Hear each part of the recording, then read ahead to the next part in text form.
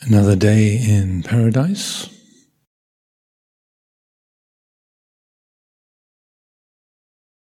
If the attitude is in accord with things, sun shining, spring flowers everywhere, the air still and clear, all the signs of life in paradise, time on retreat, living with wholesome people,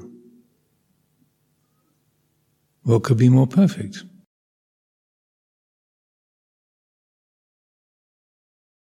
But it all depends on attitude, doesn't it? If the mind is swept up with fear and desire, regret, nostalgia, longing, fearing, hoping, then irrespective of the surroundings, the mind is in a miserable state. It's a hell realm. The mind creates its own environments in this way. Whether it's paradise or whether it's hell or somewhere in between, it all depends upon the attitude. This is the hinge of everything.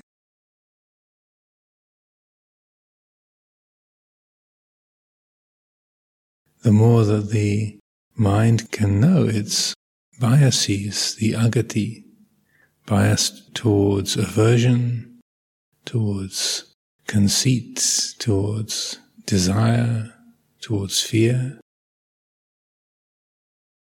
knowing those biases, those tendencies, they can be let go of, they can be not given such weight, such strength. The heart can appreciate what is here, what is present, the paradise that is the here and now.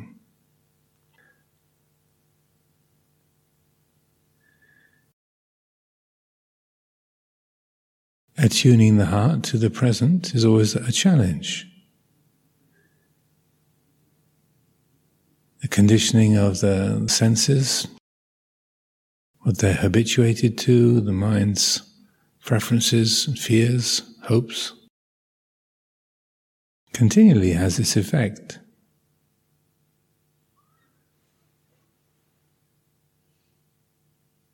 So we take this opportunity to recognize those effects and to let go, over and over and over, to surrender. Open the heart to the present. This reality, here and now, not dwelling upon the past, prospects of the future, not creating ideas, attitudes based on self-view, conceit, here in the present.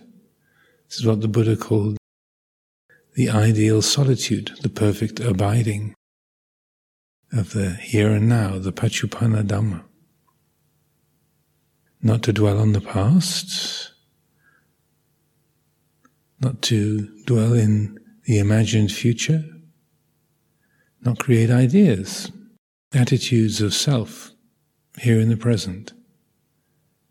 What's left? Without carrying forward the past, without creating a future, a plan, a hope, an anxiety, what's here? When the heart is open to the present reality, there's a great simplicity, a peacefulness.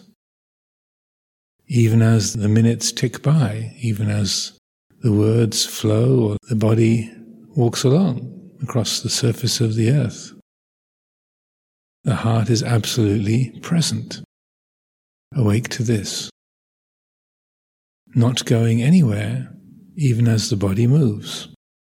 Not doing anything, even as the mouth is speaking. That quality of presence, attunement to the timeless Dhamma, the Akaliko Dhamma, the Paccuppanna Dhamma, This is where the great peace is. This moment, this present reality.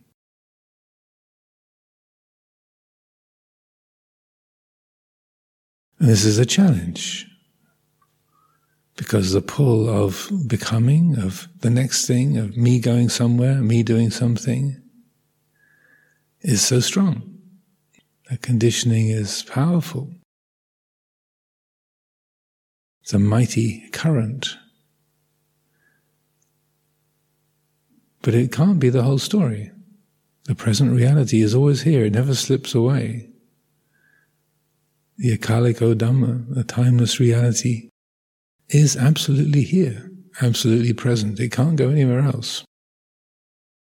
It's totally reliable. So, as soon as the becoming is let go of, what's here? The reality of this present moment. Every time. The Dhamma is always here to come back to. How could it go anywhere else?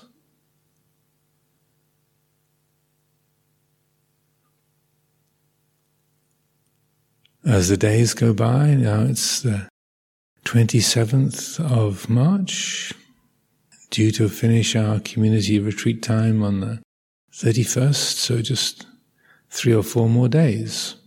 And the mind can take that kind of perception.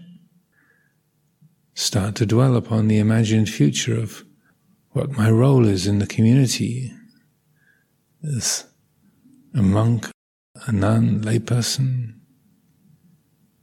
one of the retreat helpers, having to travel on, move to different places, things to do, tickets to book,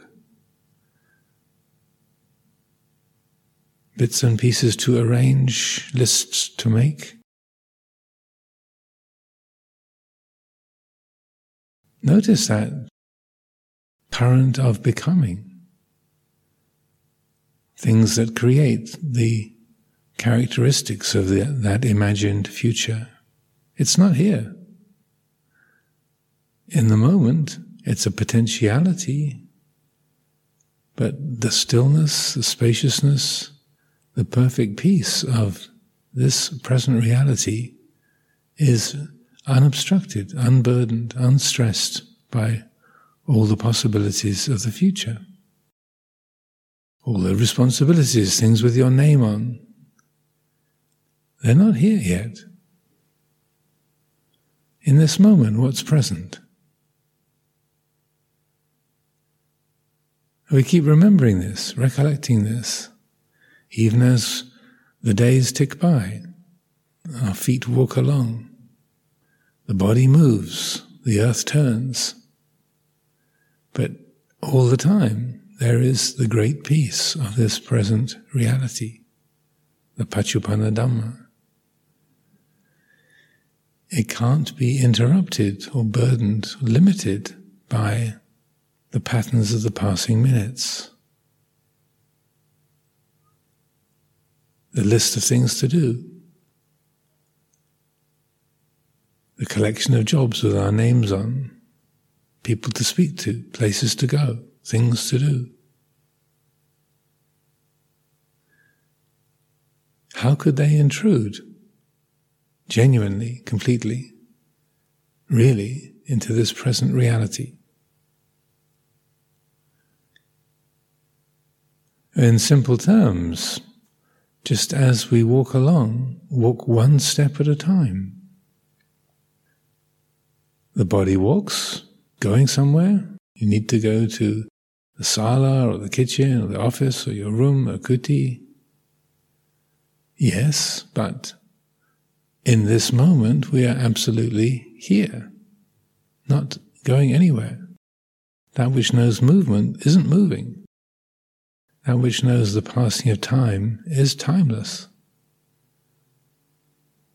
Invariably, unshakably so.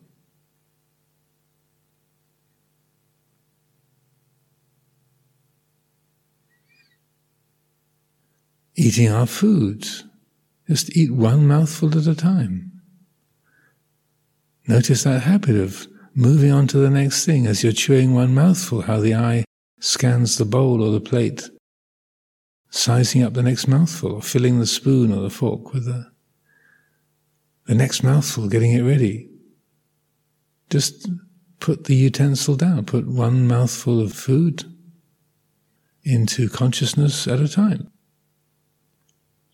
Put the food in your mouth, put down the utensil, eat the food that's in your mouth. Wow, what a concept. Don't be preparing the next one. Just be with this mouthful of food. As you chew it, swallow it, finish it, then the next one. These simple, practical ways of tuning into the flow of becoming, noticing it, feeling it, freeing the heart from that. And then when that freeing occurs, when there is that disentangling, notice that. It's not just the task of letting go. The point of letting go isn't just the action of letting go, it's the quality of what remains after the letting go has happened. That's really the point. What's the nature of the heart when the grasping has stopped? Feel that. Know that. Don't just get on to the next thing that needs to be let go of, the next thing to catch the attention. But when the grasping has stopped, you've let go of an opinion, a worry, a plan, a memory, an action. Feel the space that is present, the natural ease, spaciousness, peacefulness. This is the nature of the citta, the heart free of grasping. This is what it's like. Really let that be known. Take that to heart. Let that be what informs our practice. Here is the peace of the heart free of grasping. Bhava nirodho nibbānang. The cessation of grasping is nibbana. The end of becoming is nibbana. If we get busy with the practice of letting go, then we don't even really notice the result of it. We just keep doing the letting go thing and make ourselves busy with letting go, even though that sounds like an oxymoron, crazy thing. We can do that. Instead, when the letting go has happened, notice, here is the heart free of grasping. It feels exactly like this. Pure, spacious, simple, rich, natural, easeful. Every time, whenever the grasping stops, this is the nature of the heart, the mind. Every time. Let that be noticed. Let that be fully conscious. Let that inform, guide the process of the practice, rather than the thinking mind saying, I should do this, I'm supposed to do this, I'm a nun, I'm a monk, I'm an anagarika, lay practitioner, I should. The Ajahn said, I must. The teachings say, I ought to. We don't need to be guided by the voices of authority or outside advisors. Be guided by your own heart, your own experience. This is what it's like, free of grasping and entanglement. Let this be the guide, the encouragement. Let it speak for itself. Then the source of energy, motivation in the practice is coming from your own heart, your own love of the good, your own love of peacefulness and ease. It's not coming from obeying an authority or a system or a form, a practice. It's right from the heart of your own being. Peace is so delightful. Yes. Therefore, that the causes for peace be actualized, embodied.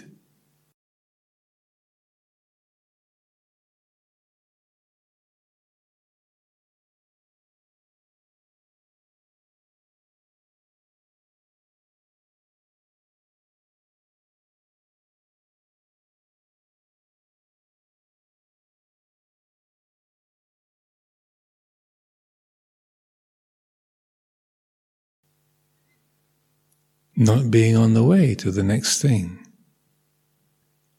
not the next mouthful, the next step, the next word, the next sitting, just surrendering to this reality, this exact moment.